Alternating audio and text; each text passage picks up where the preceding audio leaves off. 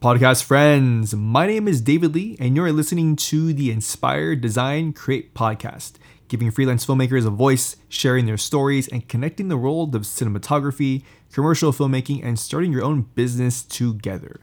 Let's go. Check. Ooh, this thing is... My battery's low on my Zoom. I think it should be enough. That's one thing I do like about the Zoom products is even like the old H4n Pro that I have, when it has like 1 bar of battery, usually you're pretty good, you know, for like another hour or two, something like that. But today we are not talking about that. Today we're talking about a very fun topic, right? And it is the topic of YouTubers in the filmmaking space, not YouTubers, because that's too big of a category, but YouTubers in the filmmaking video space versus or compared to actual working professionals, right? And I've been on YouTube as a content creator for 4 years now, right? Yeah, 4 years now. And what I've noticed is there is a clear, there's a split difference between people who are actually working professionals and those who create content. I'm sorry, working professionals who also create content versus just pure content creators on YouTube, right?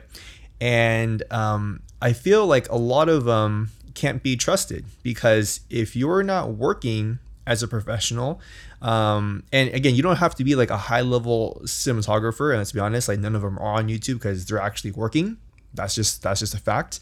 But you don't have to be like a high level cinematographer in order to create content, right? If you have experience and knowledge that someone else needs, then I think it's a great thing for you to share your knowledge and share your experience for those who you can be of service to, right? And who you can bring value to. And so you could be someone who maybe just does video for their church, but the church pays you, right? You create content, like you're filming almost every day for them. You're filming services, you're filming fundraising campaigns, you're filming all kinds of things, right? Every day. So you are a working professional and you can give your knowledge and insight for those who also perhaps are with their church and they want to start making videos for their church and their church is going to pay them, right? They're bringing them on staff as far as their media production company or media production department, right? So again, you don't have to be like a commercial cinematographer or a documentary cinematographer to create content and also to be a working professional, if that makes any sense. But I feel like, yeah, a lot of YouTubers in the filmmaking space can't be trusted. I'm not gonna say, who or name drop, but you can tell the ones that are actually working pros and the ones that aren't working in the field anymore. And so why is that important? Well, say if you are maybe in your 3rd year, right, freelance, and you're really trying to push the boundaries and get to the next level in your career. The people on YouTube aren't going to help you because, minus like 1 or 2 channels on YouTube, right? Like Wandering DP is probably the only one that can actually, Patrick O'Sullivan can actually help you get to the next level when it comes to cinematography. And in some aspects, give you insight on the industry itself and how you can navigate that in your own way, right? But everyone else is like, camera reviews, lens reviews, gimbal reviews, light reviews, right? And not to say that they're not needed, but the thing is, say like, again, you want to get to the next level. If you're not a working professional, how are you going to give people advice on the equipment needed to get you to the next level, right? And so again, gear isn't the subject, right? Having gear isn't necessarily going to get you better jobs or higher paying jobs. But if you watch a bunch of videos and you're like, you know what, I need a new light. And all the lighting tests are just like, someone sitting in a room with a softdome at different various levels, right? Like, how does that light actually translate into the work that you're going to do, right? Because are you also going to be, sitting inside a nice, comfy studio setting every single time? You're not, right? Sometimes you are. Sometimes you're going to be in a situation, you're shooting on location, and you have no control over the light. and you may not even have enough light to compensate for your room tone, for the natural light coming in, right? Maybe you want to create some interest in the background, but in order for you to do that, you need a fuck ton of light, and you can't do that with your little Aperture 300D, even like 5 of them if you had them, right? And so I think the context that a lot of the YouTube filmmaking creators offer in YouTube really they're not relatable to what you're going to do. You know, if you're doing weddings, if you're doing events, if you're just starting out and, you know, the client doesn't give a shit what it looks like, they just need video content, which most of the time is what it is when you're just starting out, right? Like your first year.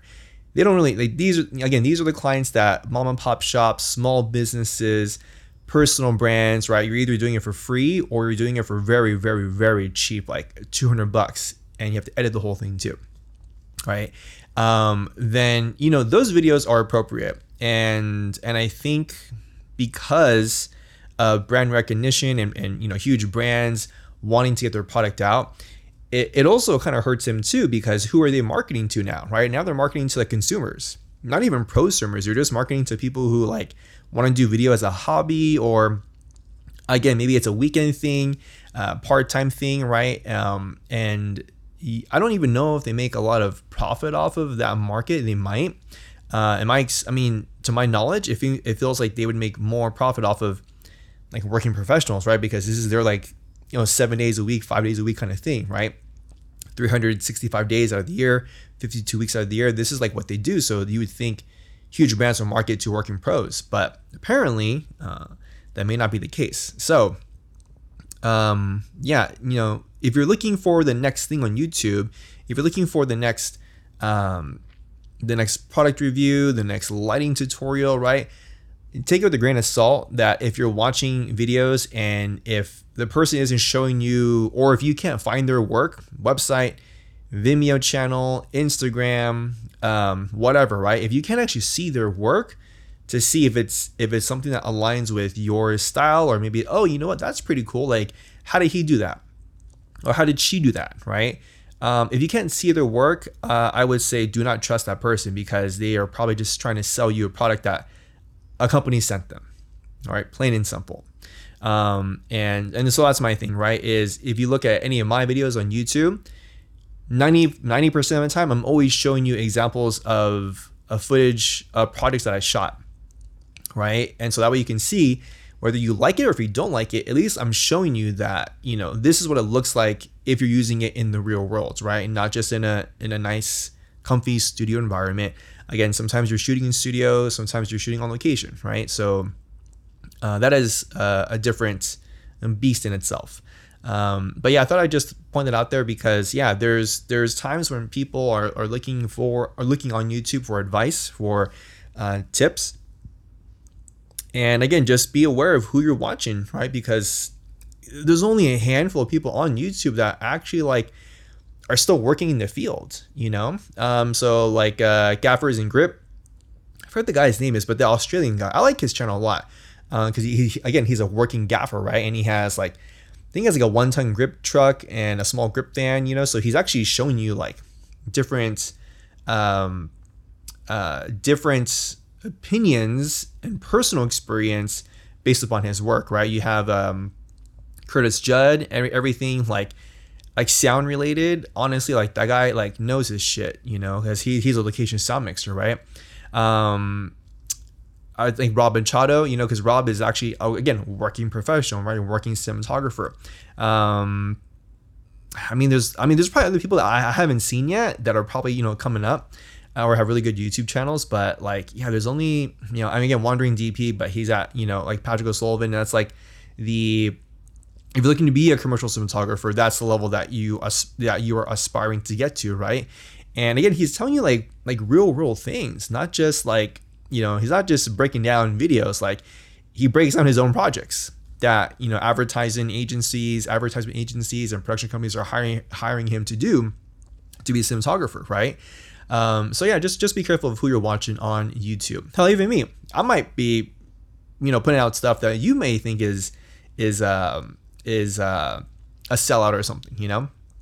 It really isn't, because anytime any brand sends you something, it is always my opinion, right? If I like it or if I don't like it, whether it's Fujinon or SLR Magic or whoever, and I have brands asking to send me stuff, and I've declined many of them, and some of them I do accept. If I feel like it's going to bring value to other people, and I can compare it to other equipment that I already have, right? So like compare and contrast. So that'll say today's episode. I don't know if it was a rant, more of like enlightenment. I like mint tea, so enlightenment. If you liked the podcast episode, please rate it. I'd appreciate it. Subscribe to my podcast as always, so you're notified of the new weekly episodes coming out. Please share it with your friends. Let me know if they like it, right? Let's spread the joy. And again, I'm doing my best to try to get more interviews on the way. I think the work has been busy. There's like next week I thought I had free, right? Okay, cool. Let's crank out some YouTube videos. Producer hits me up yesterday, says, "Hey, are you busy next weekend?" I'm like, no. So, that's just how life is. Even right now, I have a shoot today and tomorrow, so I'm cranking this one out for y'all because I want to keep this thing consistent and bring you guys value. And then my next YouTube video is a review video. Revo Ring or HNY Filters. I forgot the company's name. I probably should remember their name. They sent me like the Revo Ring. It's like a all-in-one step-up ring system, but this new one that they have has a built-in their version of a Tiffin Black Pro Mist filter. So I will be testing it tomorrow to see if it's if it's trash or if it's decent. I don't know if it's gonna be good. I think it's gonna be either decent or it's gonna be trash. So I'll be comparing it with my black satin filters, which y'all know I love. My Glimmer Glass filters. And man, I ordered a Hollywood Blackmagic quarter like 2 months ago, and it's been on back order. So I contacted Hot Rod Cameras. They said it would be shipping out, I think, like end of July. So hopefully I'll get it in the next 2 weeks. But I don't know if I'll have enough time by the time I get it in, I don't know if I'll have enough time to be testing everything again. So be on the lookout for that. And other than that, I will see you guys in the next podcast episode. Bye-bye.